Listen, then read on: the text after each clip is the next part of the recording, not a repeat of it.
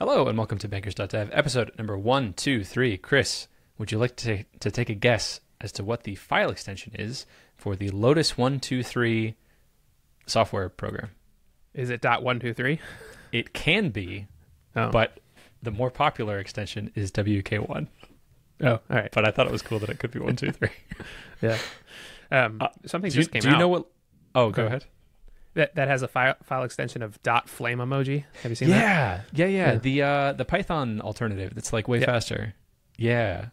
He had an interview on Lex Friedman, and he was talking about how that like having an emoji as a file extension is actually just supported by default most places, but it's still broken in some places. So there's like a backup extension you can use that's the same sort of thing. But yeah, I thought that was really cool that we're in this Unicode age where you can have the fire emoji as the extension. How do you think people type that? Do they open up the emoji thing and search for fire every time, or do you set up a keyboard shortcut? I don't know, actually. Yeah. You can also set up emojis as variable names, which I've never used. It seems really obnoxious. Yeah. That does seem really obnoxious. I feel like Zoomer programmers might start doing that. Exactly. I have a quick fun fact about Lotus 123. Do you know what Lotus 123 is? It's like the original word processor, right? Not where I also thought it was the word processor. Yeah, it's the original. And it's not even the original. It's the original. I just said the thing that I just said it wasn't. It's overtook VisiCalc as the most popular spreadsheet program, which then eventually got overtaken by Excel. Yeah. And this was in the 1980s, released on January 26, 1983, originally from IBM. So like VisiCalc was this Apple II thing that they ported over to other systems, but they weren't very good ports. So when Lotus 123 came out and said, hey, we support all the stuff that the IBM does, apparently they had really good marketing behind it also. They blew VisiCalc out of the water. It was marketed as a 3-in-1 integrated solution. Would you like to take a guess as to what the three, and that's where the 123 comes from. Would you like to take a guess as to what the three integrated solutions of Lotus 123 are? I don't know. Math, accounting. I don't know. Those are use cases. What do you like in terms of what it can do? What are the three solutions of like its capacity? I don't know. I thought this was funny. Well, one of them obviously is spreadsheet calculations. Okay. And then the other one is database functionality, which is questionable because, the application itself takes up a bunch of memory. And so on Wikipedia, they were kind of trashing it for that. And the third is graphical charts. And those were three distinct enough features that it named the program that it can do these three distinct things. How far we've come in application design now, where that's just like table stakes. Like if you're, when Airtable came out, well, of course it can do calculations. Of course it can operate as a database. Of course it can do spreadsheets. Like, well, what else? Give me more stuff. And now, if you had a similar naming convention for something like Airtable, you would name it, Airtable numbers 1 through 400 or something. Right. Yeah. All right. That's my fun fact. Fun fact is over. We can now talk about things that our listeners are actually interested in. Chris, what did you get up to this last week? More stuff our listeners may or may not be interested in. It's the summer, so I'm working and then doing lots of other stuff that is not work and not anything related to stuff we've been talking about, really. I have multiple trips coming up to visit family, and then Iceland, which I've been talking about for a bit. Because of that, I have been learning Milky Way and Aurora Borealis photography. Cool. Not to get my hopes up, because it could be just raining the whole time we're there.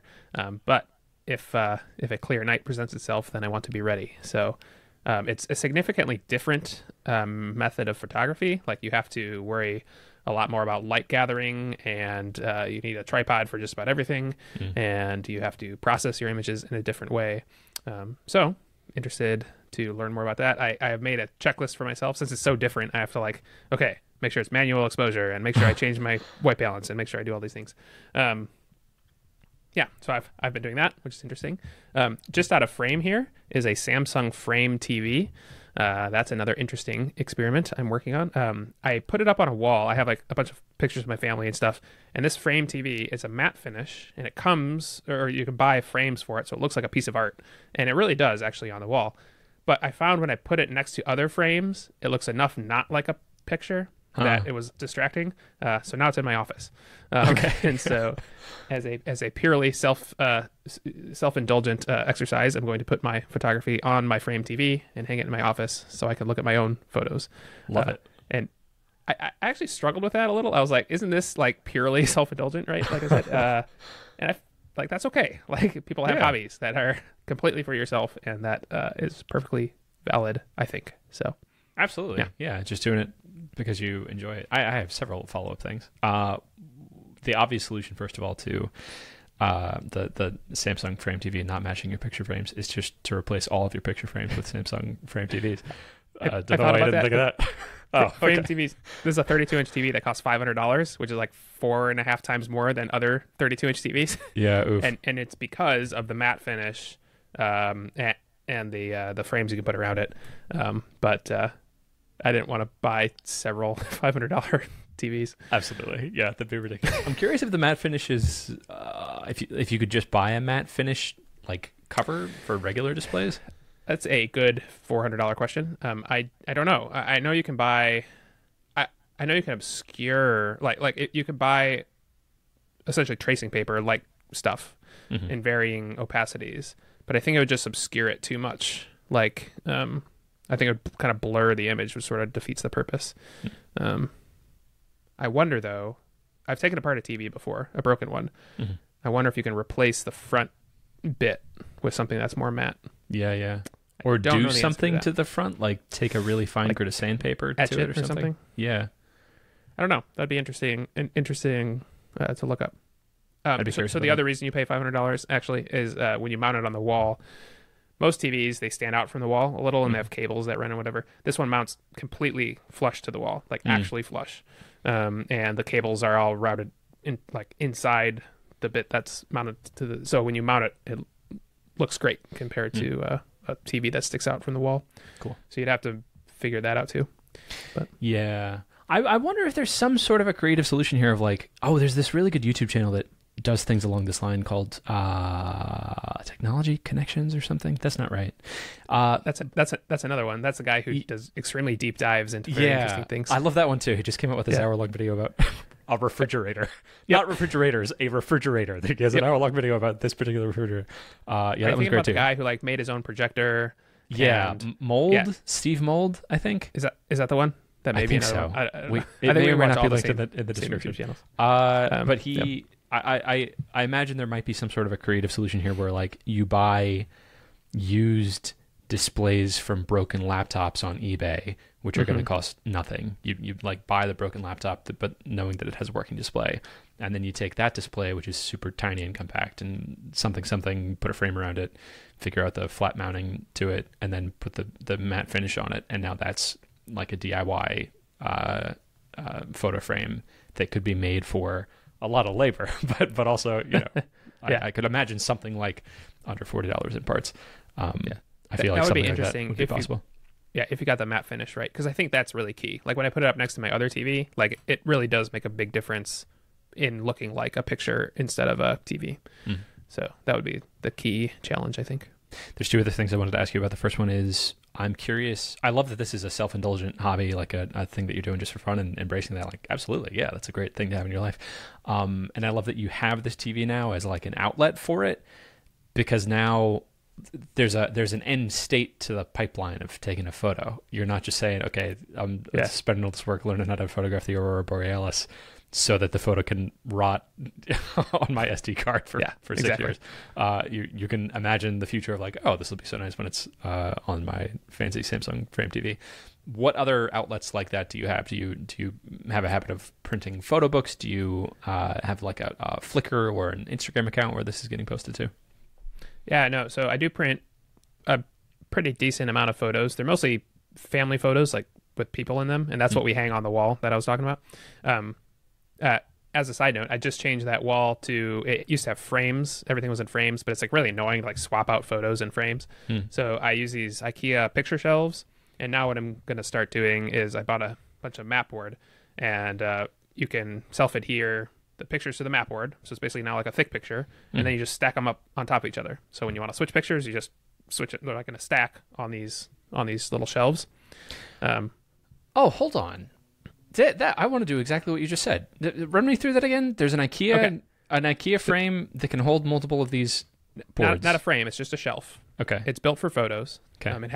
It's a shelf that's pretty thick, and it has another ridge in it so that your photo sort of leans against the wall. Okay. And you can put frames in it. But what I'm doing is I'm taking the 8x10 print that we get from Shutterfly. You can buy 8x10 mat board off Amazon, pre-cut, or you can cut your own. It's cheaper, but then you need a mat cutter. And then you just use self-adhesive spray glue, stick the thing, and now you have a mat board thickness picture. Yes. So it can stand up, right? With no frame. Yes. Now you take those and you put, several to a stack, and you put those on the little shelves. And then whenever you get kind of tired of looking at one picture, you just switch it to the back, and you have a continually rotating wall of pictures. I love that. Where did you make that up? Where'd you get that idea? I think I made it up. It could have been a. I watch a lot of YouTube videos, so maybe someone did it. I don't know, but I think I want to do exactly that, because I found a sort of solution for this. There was a service where you just upload a bunch of photos to it, and then it'll print them out on foam that are like self-adhering to the wall. Oh yeah. And I love those because like you don't need to worry about framing it or damaging your wall.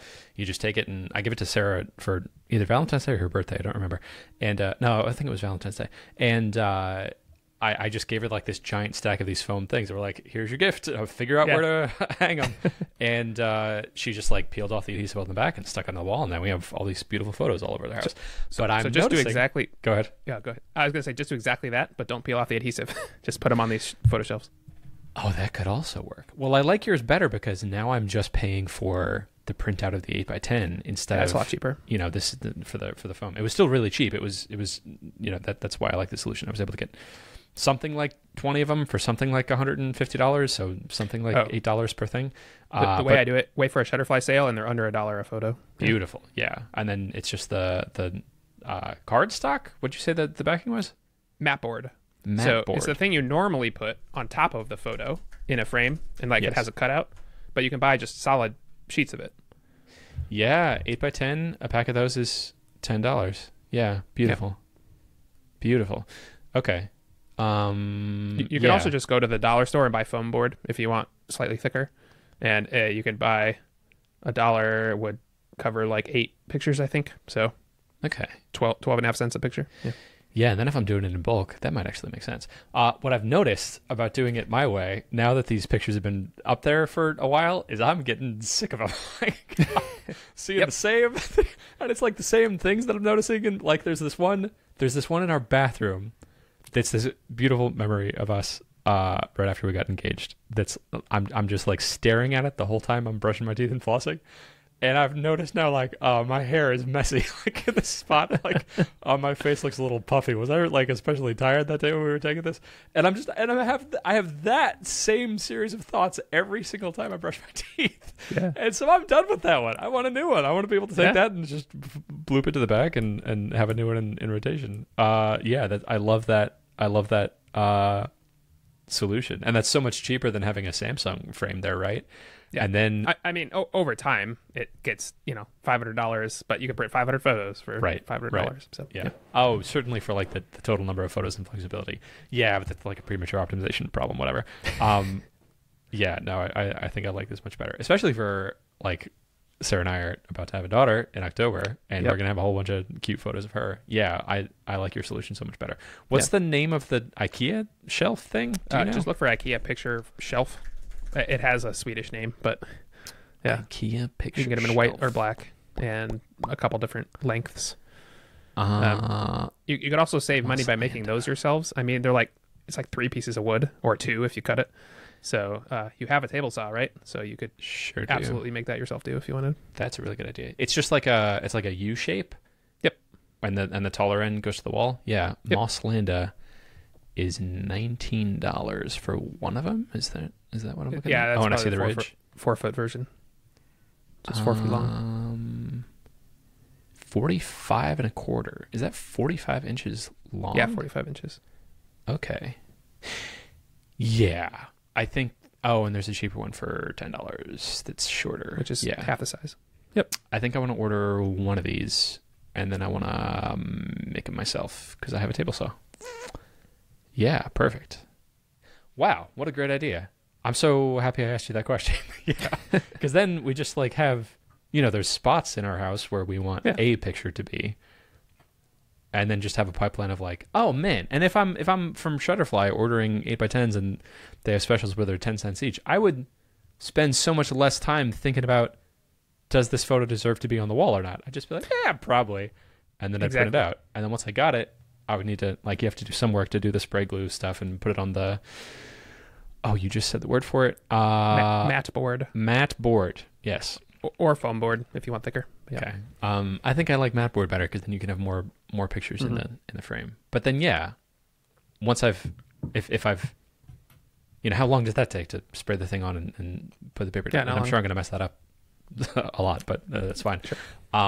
Yeah, no, man, I love that solution. That's such a good solution to this problem. And like, I want you to make money from this. So, like, you're solving the problem that people buy those $500 Samsung TVs for. So that I want you to make money from this. So I keep having that thought with my photography, and like so this week especially, I'm looking at these lenses that are going to be really good for photographing the Milky Way or the auroras, and I could buy them. They're rather expensive, or I could rent them. It'd be like $200 to rent for my trip to Iceland. But if like I could buy one used and sell it, and then make like if I really wanted to, and it would cost less than $200. So I'm like, maybe I'll do that anyway. And then I'm like, well, if I have this big wide angle lens anyway, I could do like real estate photography. Like most of the expenses is the camera and the lens I'm about to buy, and then you just do it. And then I'm like, I would hate that, like, photography so much more if it was a job. And so, just like you said, like, yeah, it'd be great if I could make money out of stuff like that, but it's a terrible idea. This is. I went through this exact same thought process with drone photography. I was between two drones. One of them was like, I don't know, 800, and the other was like 1,500. And I was thinking, well, if I'm making money from this drone, then it's a business expense. And then I researched there's stock footage websites where you can upload your footage and sell it. And as soon as I got in, I spent like 2 days researching possible ways I could make money from it before I got to the point where I realized, oh wait, then this would just be a job and it wouldn't be fun anymore. And I can totally see the game of what I would need to do to be good at it, and I don't want to do those things. I like it's fun for me to just whip out a drone and for some vacations have this cool aerial footage of where I was, but the marginal work of making money from it sucks the fun out of it, and then I'd have to be taken more seriously. And then it's another background process that would just be constantly going that I don't want to have space for. I want to have like one or two things that I'm focused on of, okay, these are the ways that I'm making money, and then have fun exploring time outside of that. Yeah, I get that. I'm curious about the process of doing the Aurora Borealis photography. I imagine it's just long exposure on a tripod. Is it more complicated than that? It is, because the Aurora Borealis moves a lot. And if you do long exposure, like you might for the Milky Way, then you kind of ruin the effect. So, yeah, you have to be more clever than that. What camera are you using to do this? For this, I'll be using my Sony A7 III, which is not the absolute best camera, but it's pretty good. Sony cameras can like see in the dark, essentially. They have amazing ISO performance, like amazingly low noise. They're also ISO invariant, which is something that's important, which I won't explain, but it means better noise performance. So I could buy the latest one, but I'm not going to. I already have this one. It's great. But the lens I want is another $1,500 if I buy it. And so that's where I'm like, I have a lens that'll do it. That was $200, but it's not as good. So, yeah.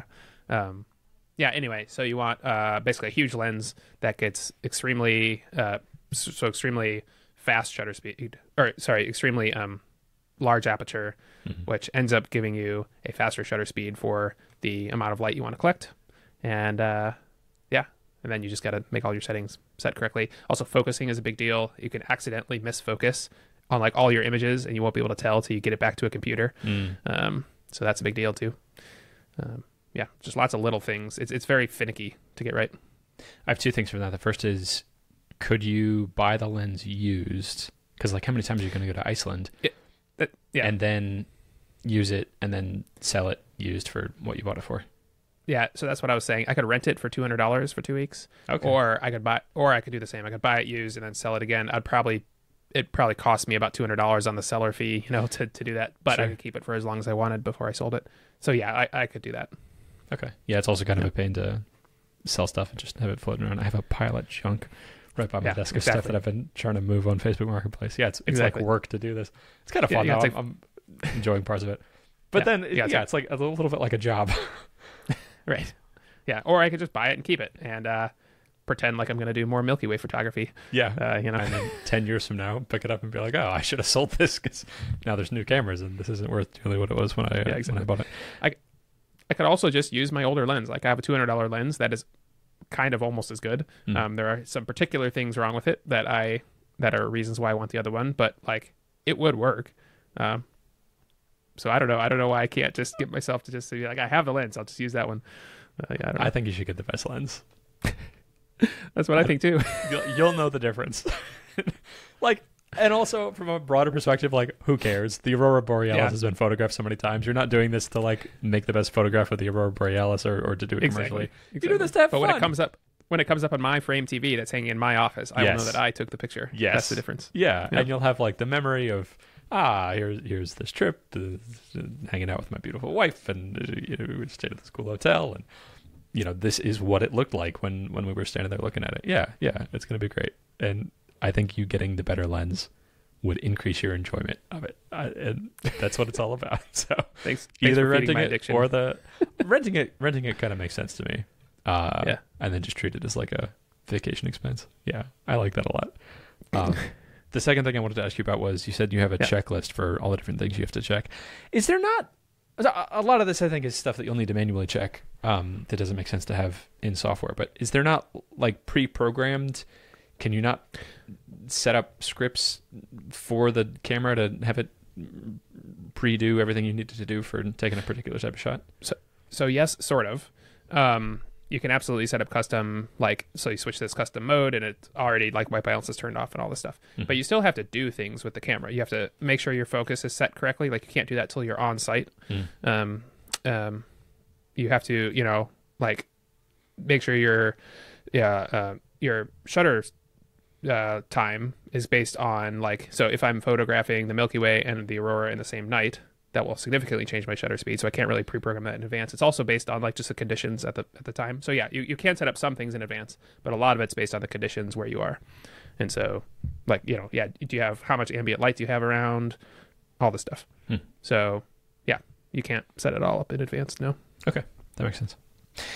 Neat. I think that was everything on photography and the Iceland trip. Oh, you told me right before we recorded this podcast that Llama 2 came out an hour ago. That's right. Talk to me about that. You told me briefly about it, but what AI stuff what's going on? Llama 2 is the Meta's follow-up to Llama 1. Llama 1 was for research only, and it was sort of this limited release kind of thing.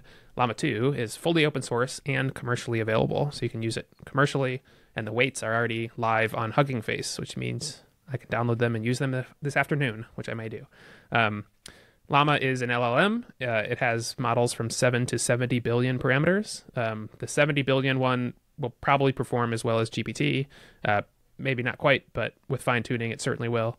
And yeah, now it's commercially available, and you can run it. To run the 70 billion one, probably you'd have to rent a GPU. That's between $2 and $4 an hour, like multiple GPUs probably. But yeah, that's doable now for average people and startups. So this is probably the explosion of commercial LLMs that we were waiting for will come from this, I suspect. I'm so excited. George Hotz had his take on this whole situation is that if we don't come up with a way for people to be running these models individually on their own computers, that's going to be a huge problem. If there are these gatekeepers of Google and Apple and whoever else who OpenAI, who if the only way to use an LLM is going to be through an API, we're going to have problems. But if you can buy a big fancy computer with a big fancy GPU and run an LLM in-house, that's when we're going to get really interesting things. Sort of horrifying from like a sci-fi perspective that we're just giving this incredible tool to everybody.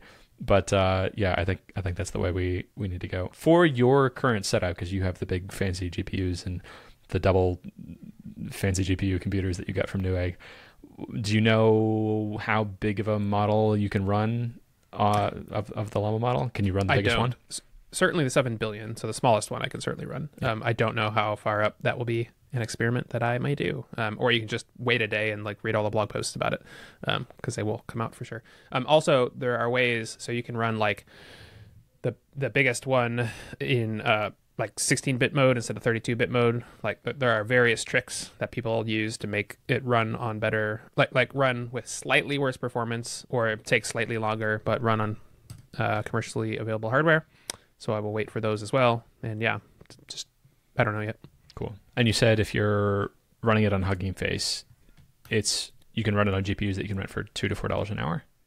Well, Hugging Face just hosts the weights. I was thinking about downloading the weights from Hugging Face and running it somewhere else. I think you can run it on Hugging Face too. They do have GPUs that you can rent, but I don't know the prices of those. But yeah, the GPUs I'm thinking of are the H100s or the A100s. The H100 is a new one. I think that's $4 an hour.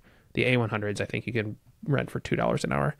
And those are the ones I would look at if you want to run the giant models. Cool.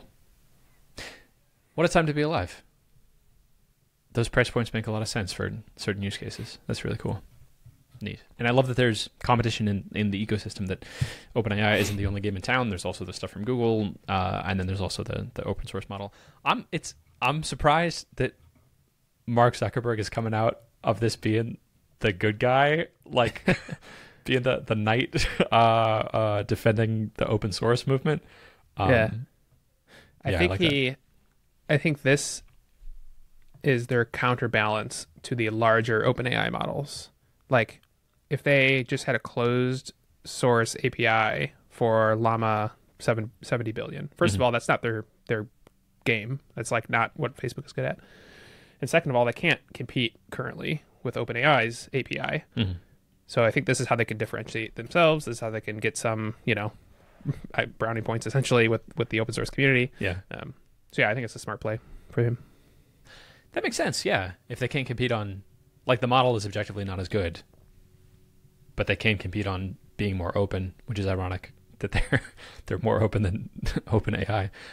Yeah. It also comes out of their AI division, which has historically been very open source friendly and also slightly separate from the company itself. Like, make no mistake, the open source or the AI division exists to, prop up the main company, but it's always been slightly like a separate thing.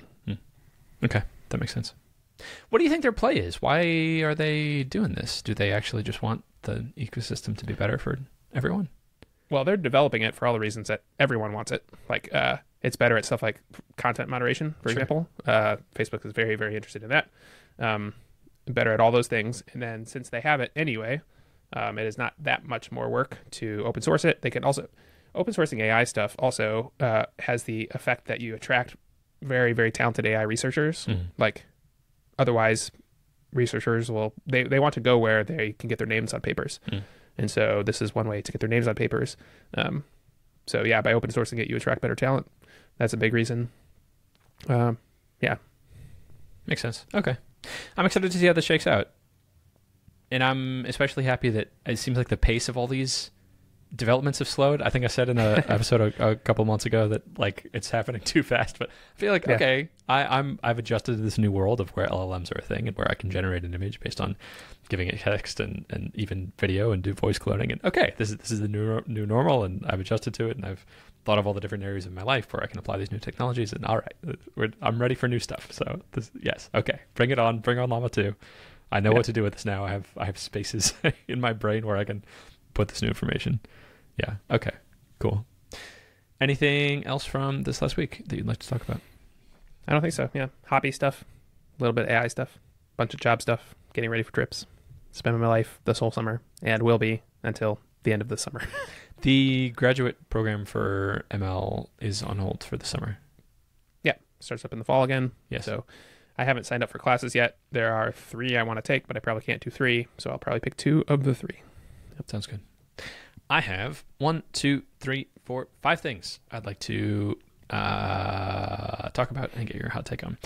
Great. First one is some updates on FileInbox. We'll start off with the bad news, which is that MRR has dipped below 4K a month, which I feel fine about. I'm not happy about it, but things are happening I think I had this idea that if I could just talk to the right experts that would tell me what to do, they'd be able to look into my Google Analytics and say, you just need to flip this button in Google Analytics that's you had, send me monetizable traffic turned off. You want that turned on, and now your company's growing. And it's what I'm realizing, having talked to multiple people who know what they're doing, that it's not that simple. That like, I think I got really fortunate in the way that FileInbox turned into a company, that I did the thing that's not supposed to work, where you build it and then they come. So there's a whole bunch of work that I'm now having to backfill of like customer research and figuring out what my marketing plan is and figuring out what my go-to-market strategy is. But I can see that path, and I'm doing the work in that path, and it's not as big and scary as I thought it was going to be. And I can see clearly how the work that I'm currently doing can lead to having this engine that I've wanted forever, which is like I can put $1 in the engine and more than $1 comes out. And that's exciting. And depending on the day, feel a little restless of like, okay, but let's make it actually happen. Like, customer research is great, but okay, now that I have all this research, give me some actionable things to do. So I've been working with, I think I've talked about this before. Scott Normore is my like business executive coach in this now, which is fantastic. He offered to just do it for free, with the justification that like he might want to invest in this in the future. He's had a successful exit and has been mentoring other companies like this. Makes perfect sense to me. That's exactly what I would want to be doing once I have a successful exit from FileInbox, or once I just have too much money. Like being in a position of mentoring, I think is a ton of fun. So he's been giving me fantastic advice. Super appreciative of that. And the process he has me going through is he's most curious right now about if it's possible to have a sales pipeline for FileInbox. So can I have a direct sales, like figure out who the customers are? He had me write a whole bunch of customer personas of the top people currently using FileInbox. Of all the personas I wrote, the most interesting of those were not just sign printers and loan officers. And we're sort of developing this meta persona of the sort of person who uses FileInbox is a professional who has transient customers. It's not like so some attorneys use FileInbox, but it's not like criminal defense attorneys who are going to have 6 clients in a year and have a long back and forth with each one of them, because in that case you would just set up a shared Dropbox or something. It's more transient clients of like every day you have 10 new people coming in who need stuff printed, or you're a tax accountant and every tax season you have 50 new people coming in that you have never seen before that need to send you all their documents. So it doesn't make sense for you to invest in, here's my thing for each one of them. Here's how I send files to them. You've got a lot of people coming in that need to give you a lot of files. So of all the personas we did, we identified printers and loan officers as 2 of the most interesting personas to be going after. So I looked at my existing customers that fit those personas and put them all together saying this is the sort of person, and worked on coming up with an abstraction of a description of that sort of person. And he sent me some examples, and in the examples he sent me, it was down to the level of like, they're this age and this gender, yep. And they like this TV show. I haven't gotten into that level of detail yet, but it's getting more fleshed out. And then the homework he gave me for last week was try to find more people that fit those personas that aren't in your current profile. And I resisted that work for so long. Like, I waited until probably 4 hours before our call to like actually sit down to do it. I don't know why I was feeling that resistance. I think part of it was just that I haven't done that sort of work before of finding customers like that. And so I sat down and started a POM, and with the intention of find as many customers as I can to match this profile. So I'm sitting there thinking, how do I find printers? If I was looking for a printer, I don't know. I'd go on Google Maps and search for printer. So I did that, and within walking distance of me, like there's one 6 minutes away, and within all of Dallas, there's like 100. And so I start going through them thinking, well, not all these are going to fit. And yeah, there's like chains. Alpha Graphics is a big chain, and I don't think Alpha Graphics is a customer, but in talking with Scott about that, he was like, well, if you can get Alpha Graphics, now you get all their locations. So that might make sense. That's interesting to pursue. But then also found a whole bunch of these independent ones whose websites, like, they look just like the websites of the printer customers that I currently have. And it's the same feeling I get from them, that it was like a template that they got from a website builder, and they don't quite know how the technology behind it works, but they figured something out. And as I was going through showing Scott these websites, he was like, oh, what's that button, send files, on their website? And I was like, oh, I didn't see that when I was looking at this. But I clicked on it, and it's this really terrible Google form. And so now I have this lead of, oh, okay, this is very validating, that I was very easily able to find businesses that fit this category, and they're using this other solution that I don't think is as good, but I'm curious to see when I talk to them if there's anything they don't like about it, that FileInbox is solving. So yeah, that felt very promising. And then I did the same thing for loan officers, and within a 10-minute walk, there's 6 loan officers of this condo. I had no idea. So I think the next step is I'm going to try to just show up. I scheduled some time at my calendar tomorrow to just drive around Dallas and go to some of these addresses, and I'm apprehensive about doing this. And I'm sure when I go to the first one and I'm sitting there in my car, like, all right, time to get out and go and see if I can talk to someone, I'll probably feel terrified. But the current plan is I'm just going to go, and I'm like, I would like to know, I want to curiously know more about their business. So for the printer who's currently using the Google Forms with file uploads, I want to know, like, tell me more about that. What does the full process look like? Is there anything frustrating in that about you? And one of two things may happen. The first is they're like, oh yeah, we use Google Forms and it's great and it's free and we have no problems. In which case, okay, that's not my customer. And maybe that happens to everyone, in which case, okay, let's look for another lead. But it might happen that when I talk to them, they're like, oh yeah, that's such a pain because something, and the something might be, we can't get the quantity of files. So, if someone wants 1 print out of this and 4 prints out of this, because they really want to hang 4 of these on their IKEA shelves along their house, there's no way to do that. So they have to do it in comments. Or maybe it's, this only works with Google Drive, but we don't like Google Drive, and it'd be great if it worked with Dropbox or Box instead. Or it might be something else. I don't know, if they did validation or something. But yeah, I feel like it feels like a hot lead. It feels like, okay, I have a process here of like a way to do stuff that it feels good. It feels like I'm on the right track. Cool. What are your thoughts on all of it? Yeah. So some thoughts about when you're walking around, which I agree sounds terrifying, but great. Go do it. I would, a few things that might help. I would stress you're local and that you're an entrepreneur. I think that's important because you're not some sales guy for some big company. Right. You are a local guy just trying to make it, right? And they, as a small printing shop or whatever, they're also probably just a local person trying to make it. And so you will immediately connect on that level. You can absolutely just ask to talk to them right then, but I would also give them the option, be like, oh, or if you're busy, I can, tell me a good time to come back. So make sure you leave that open. Or you can also say, or I can just send you an email with, sometimes that might work or something. So I would give them lots of, I guess, feel out each situation, but I would give them lots of options because small business owners are are typically extremely busy and don't want to deal with anything that won't make them money. Right. And so the more options you can give them, the better. In order to leave with at least an email address or something like that. That's what I do, because giving an email to a local entrepreneur that they're trying to help out is not as big of a deal as sitting down with you for half an hour or whatever. Yeah. But yeah, sounds like a very interesting exercise. I think I would like to frame this also as that I'm buying them something, like I'm buying them coffee or I'm buying them lunch, because that feels like an easier thing to do. Now I'm immediately offering something of value to them. How does that feel? Maybe. I mean, you could try it both ways. Okay. If I'm a business owner and someone comes in and offers to buy me lunch, I'm like, oh, great. No, I already have lunch plans and I can't do it now and I got to think about whatever. Whereas if you just like, can I have 5 minutes of your time to ask you about whatever? Yeah.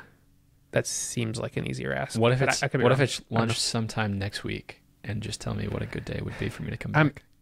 That feels like a timeshare offer. Like, what am I going to have to give you because you're giving me lunch? Yeah. I'd like to ask you a few questions about your business, specifically about how you handle receiving files. I'm a local entrepreneur. I noticed a few of my customers were sign printers, and I'm trying to learn more. See how it goes. That sounds like a life insurance pitch. Okay. Sorry to be a little down, but yeah, I would approach this knowing they're going to be extremely skeptical. they're basically going to be like anything that triggers them into thinking that this is a sales call or some kind of pitch is in like giving them something of value. Actually, I think might trigger that response. But I don't know. I actually have no idea because I've never done that. So maybe that actually really works. Let's hammer out what it might look like then. If I walk in and I'm like, hey, this is kind of weird. I'm not here to buy a sign. I'm a local entrepreneur. I make software that handles file transfers, and I noticed a lot of my customers were sign or like printing businesses, and I realized I really don't know anything about printing businesses.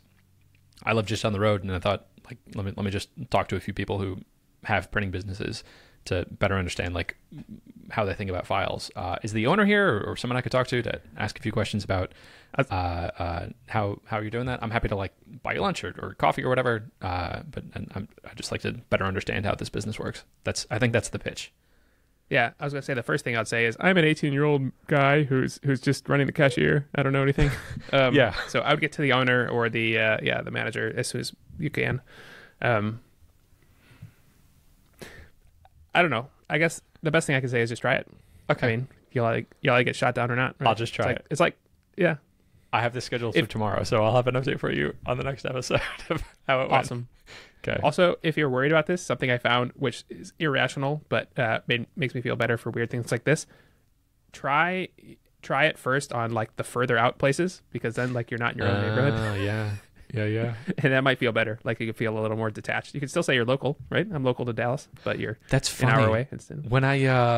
When I started doing my dating project before I met Sarah, I was in Cleveland, Ohio, and it was so much easier to date in Cleveland, Ohio, because I was like, of course these people are real, but they're not like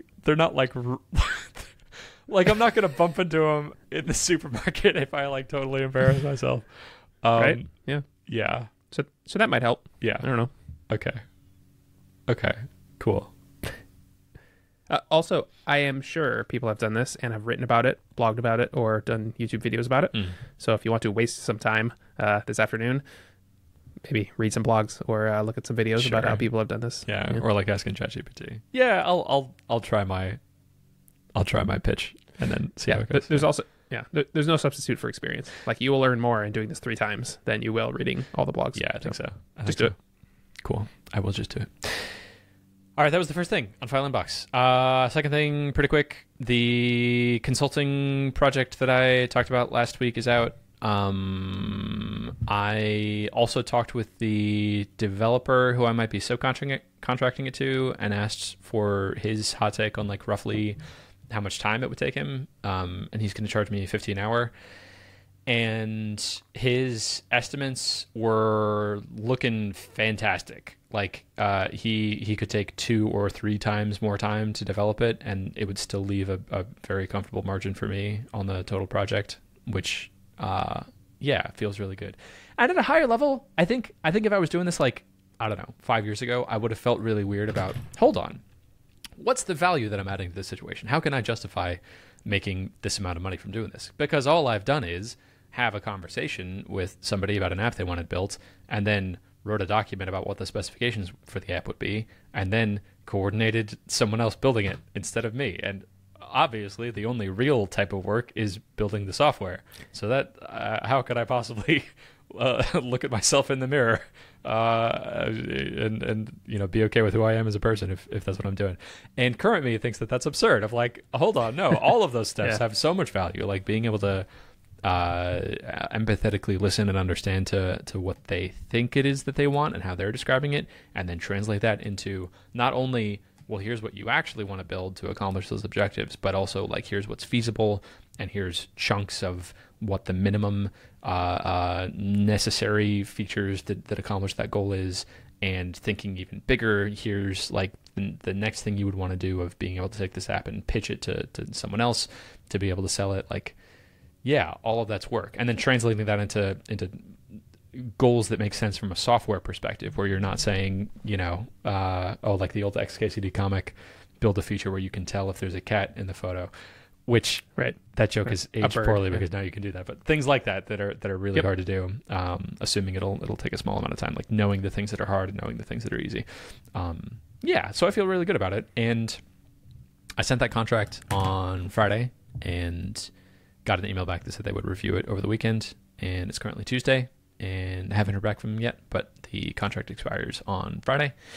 So I don't know. I'll probably follow up with them tomorrow or the next day, and I'm feeling hopeful about it. I think the thing that I'm most curious about is like, did I try to charge them too much?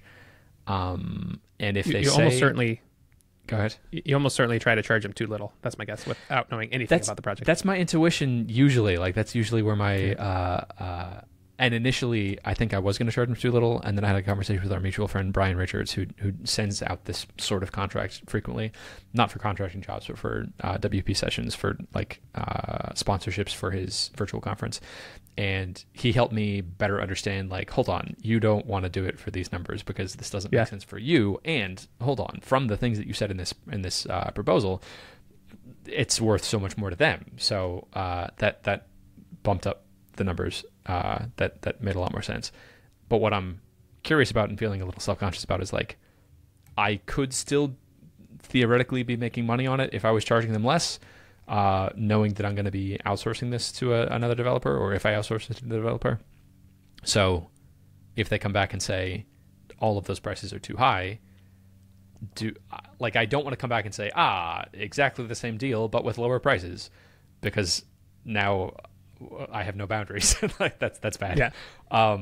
So I'm trying to think about like variables that I could change in this to accommodate lower prices. Might be I could bump out the due date, so it's you're not going to get it before the conference where you want to show it off to other people. I could strip away some features and say that you could do it for less for this price. And I'm curious if a dimension that I could do in that is, well, no, thinking about that, I don't think I want to do that. I was thinking I could do something like, well, what if you just work directly with this subcontractor, and then don't do that. Okay, I won't do that. I have lots of advice and things to say here. Yeah, being a contractor for a long time. First of all, I would not underestimate the value of you taking the risk and also the capital risk and other kinds of risk in these contracts. Mm-hmm. So, as an example, you said that this developer could take 2 or 3 times longer and you would still make money. What happens when he takes 5 times longer?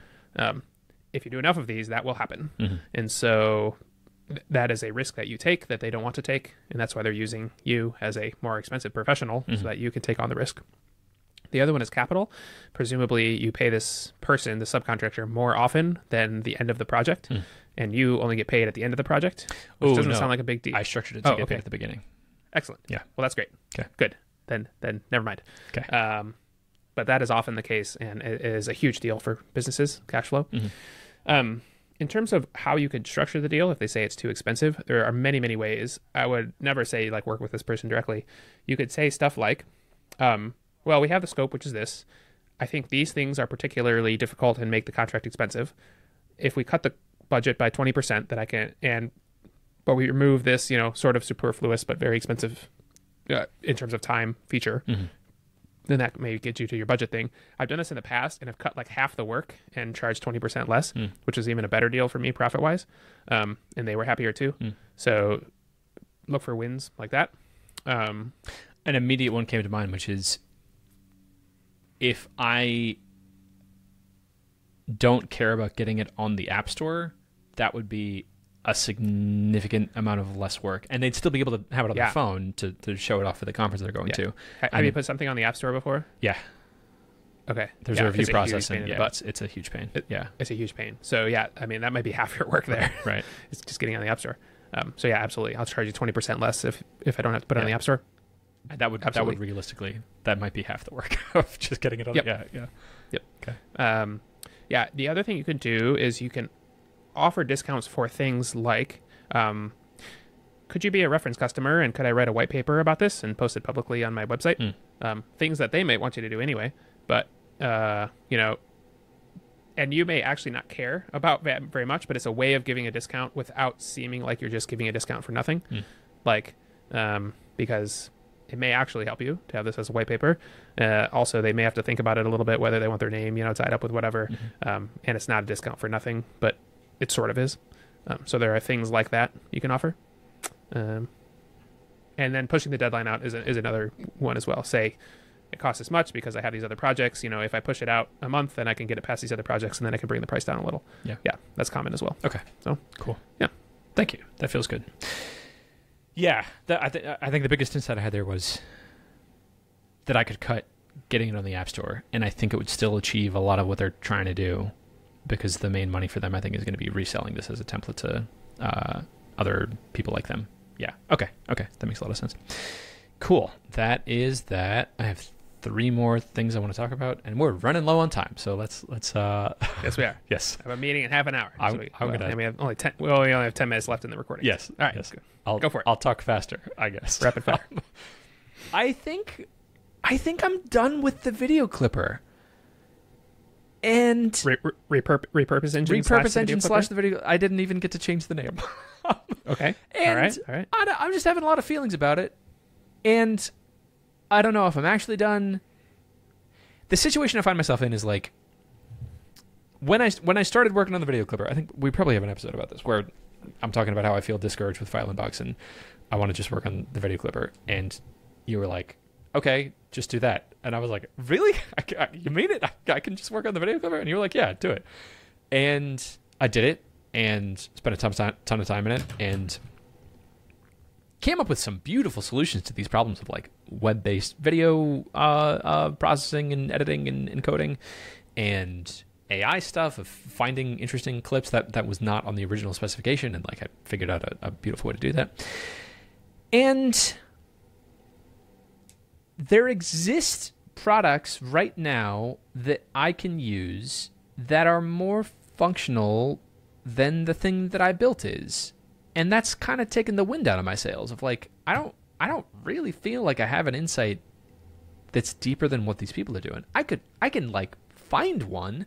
I've had a lot of conversations with people on this and done a lot of customer research, and I feel like I understand the overall job to be done of this pretty well, that it's not just about finding interesting clips, it's about you're trying to repurpose this bigger thing. And I think I have an opinion about a particular market segment that I'm particularly interested in helping. It's the sort of person who has longer form video content, who is a creator, who is part-time, trying to become full-time. They don't have a full production studio yet, so they're looking for ways to repurpose stuff without hiring a full-time person or a part-time person, or maybe like looking for tools to enable that person to be more effective. So people who aren't hiring a content studio but still want the same sort of output from that, and they're not just interested in making short clips. They're more interested in like they're also interested in what are some cool tweets that I could get from this episode, or what are some cool Instagram posts or quotes that I could get from it, or what are some interesting blog posts or email newsletters that I could put out. So like I have all that, but I don't feel like, especially seeing where FileInbox is, of what the actual hard part is. I don't know. I'm not totally decided on this. I think like a possible way forward with this would be that I strip down just probably in 2 more weeks of focused work with a really defined goal of like, here's the place I'm trying to get to. I think I could ship something that's useful, that works, that solves that job for the sort of person that I'm describing that I wanted to solve it for. And then I have some ideas of some possible go-to-market strategies of like, I could loop through all the public podcasts, and I could repurpose their most recent episode, and I could email it to them and say, hey, here's some media that my app made automatically for you. Here's the page to go to it. And when they go to the page, it's repurposeengine.com, and it shows them the stuff they could do. And then when they try to download videos, it says you need to sign up for an account, and they get that first one for free, but then they need to pay for minutes of processing other videos. That would be the strategy. And I don't know if that would work. And right now I'm kind of neck deep in FileInbox stuff. So I don't know. This might just be a mood I'm in right now. Like I felt exactly the same as how I feel about Repurpose Engine about FileInbox, like, I don't know, 4 months ago. So maybe this is just the TikTok strategy of like, I need to wait until I'm frustrated with FileInbox and then go back to this.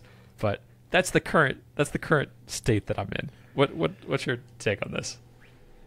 My take is that You told me to buy the lens, and in the same vein, I'm going to tell you to just ignore repurpose engine for now. Okay, yeah, sure.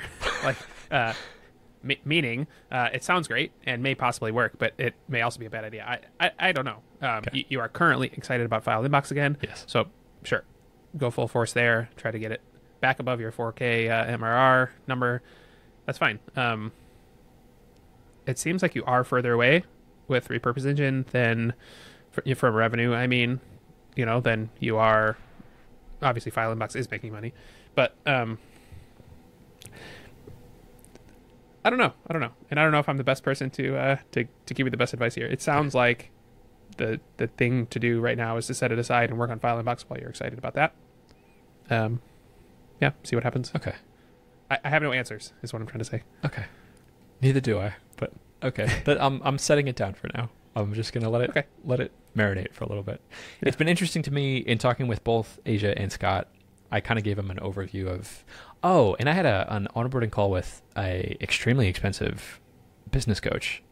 So all three of them, I gave them this overview of like, here's all the different things in my work life right now.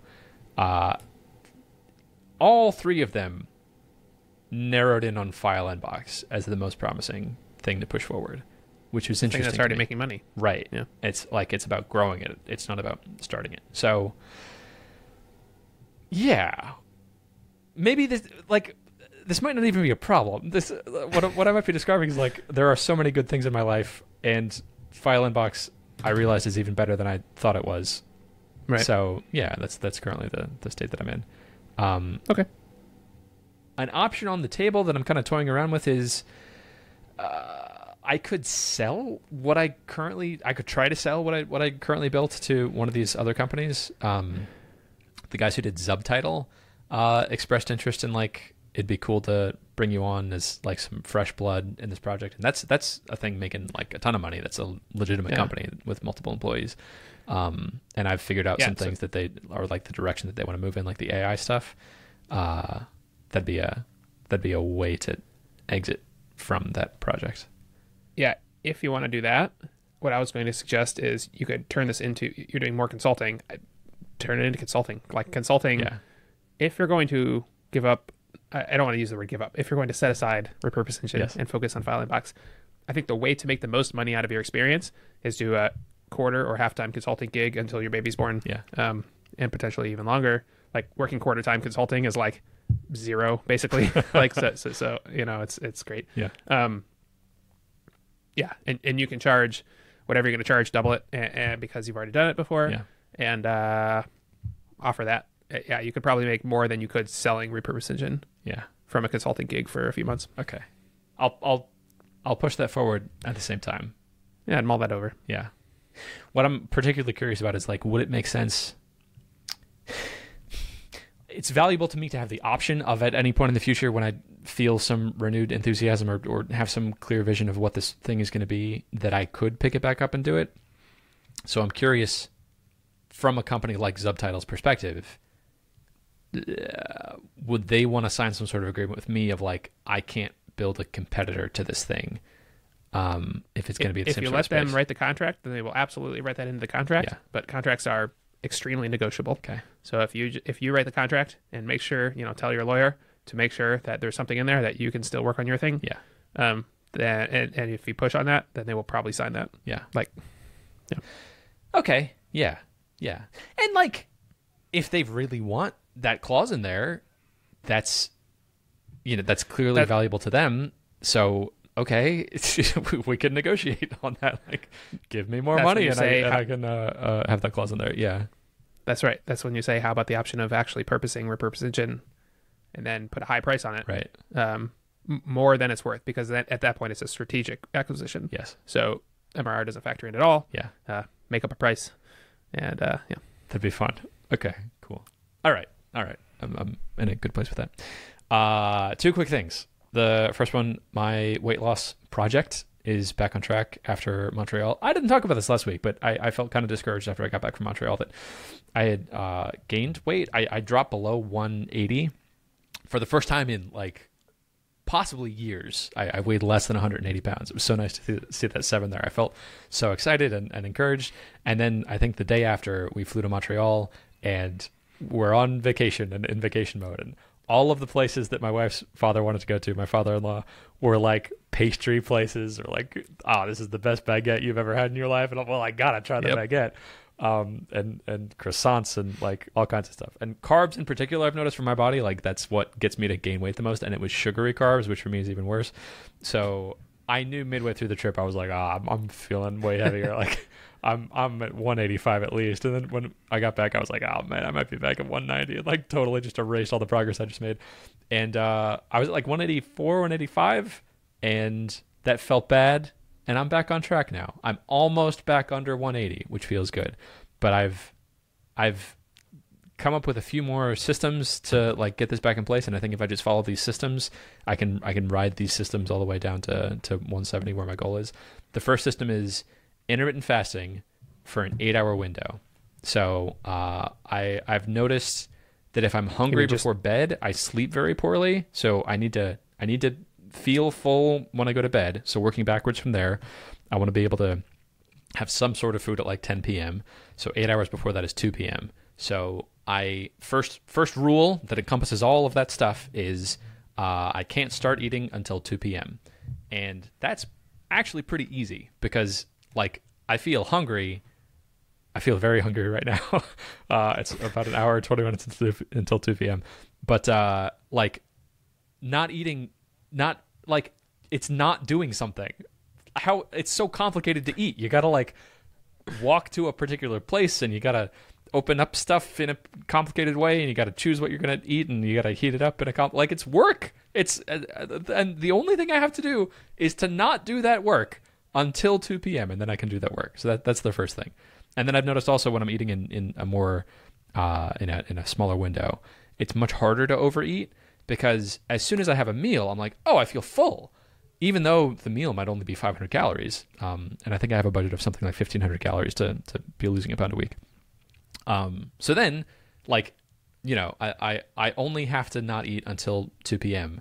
And then basically for the rest of the day, I can eat as much as I want and still stay under the 1,500 calories. And all the food available to me is like good food. I don't have Doritos around or something. So that's the first system that's been working really well with this. The second interesting system is to get a little boost. And I totally recognize that this is not necessary, but also this plays into other goals that I have. You can do cardio, which just like burns a little extra calories, so you can eat a little bit more. It's so much more effective just to not eat those calories, because to burn 100 calories like on an exercise bike, you got to be biking at a pretty serious intensity for like 10 or 15 minutes. And to eat 100 calories is a tablespoon of mayonnaise. And I could eat a tablespoon of mayonnaise in like 5 seconds. I love mayonnaise.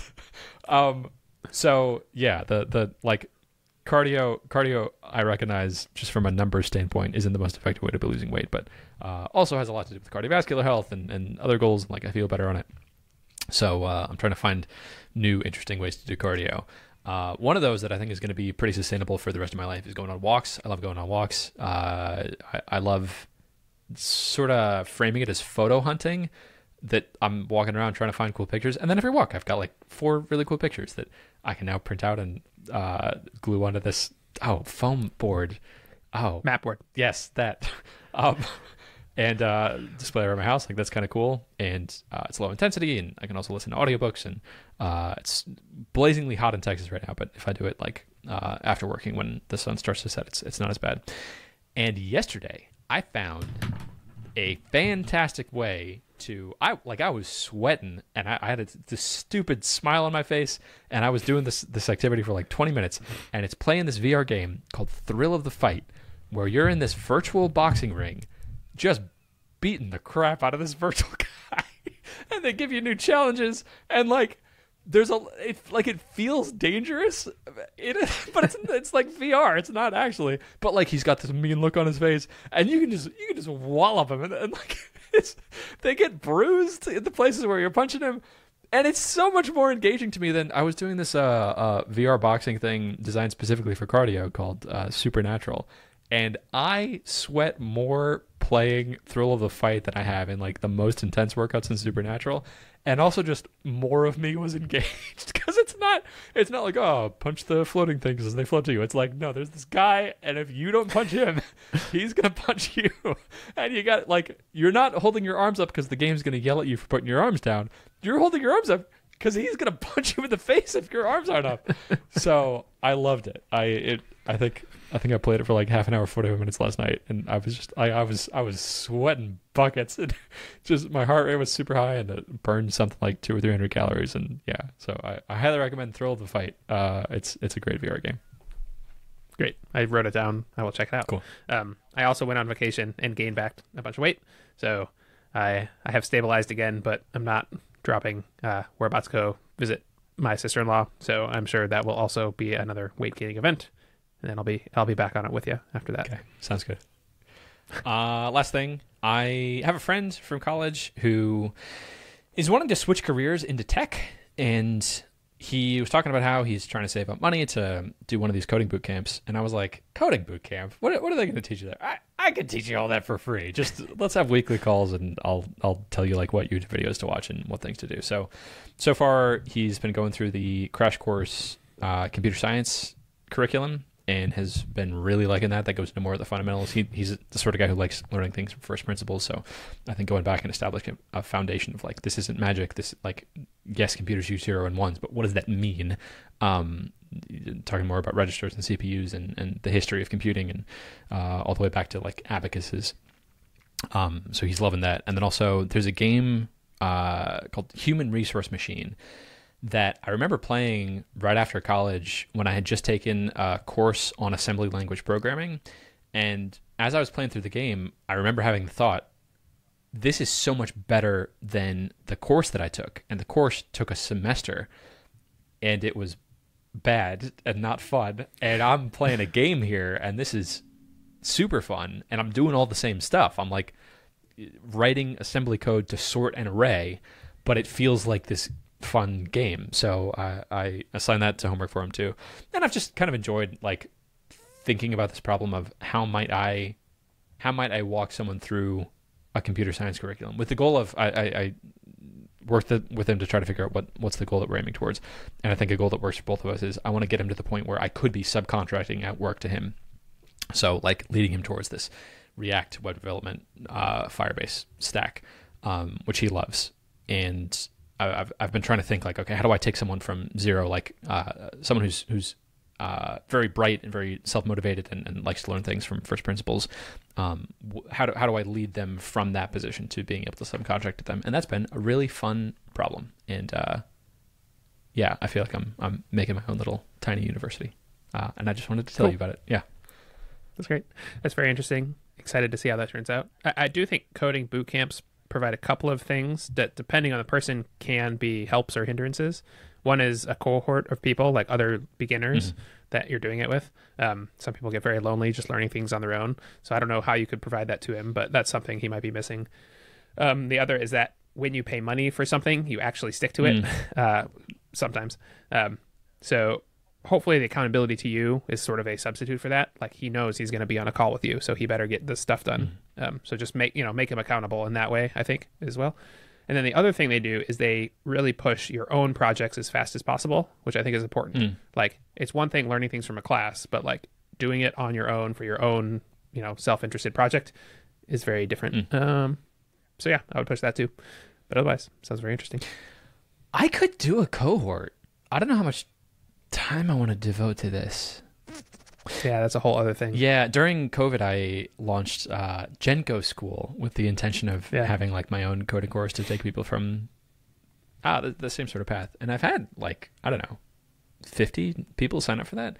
I could probably just hit that email list and be like, hey, I know I kind of dropped the ball in this coding course, but if you want to do this new thing I'm doing, you could be part of my first cohort of like, I don't know what this is, like mentorship in bringing people through it. Yeah. And then my friend could have friends who he's doing this with. You could, but I would think hard about how much time that's going to take before you do it, in addition to all the other stuff you're trying to do. That's something I'm going to keep in mind. And I think for now, I'm just going to keep it to like, for me right now, the time commitment is a half-hour call with him once a week. Just getting the progress up and keep it like that for now. Okay. Okay. That's what I'll do. Chris, that's all I got. That's all I got to. Then I will see you next week. Goodbye.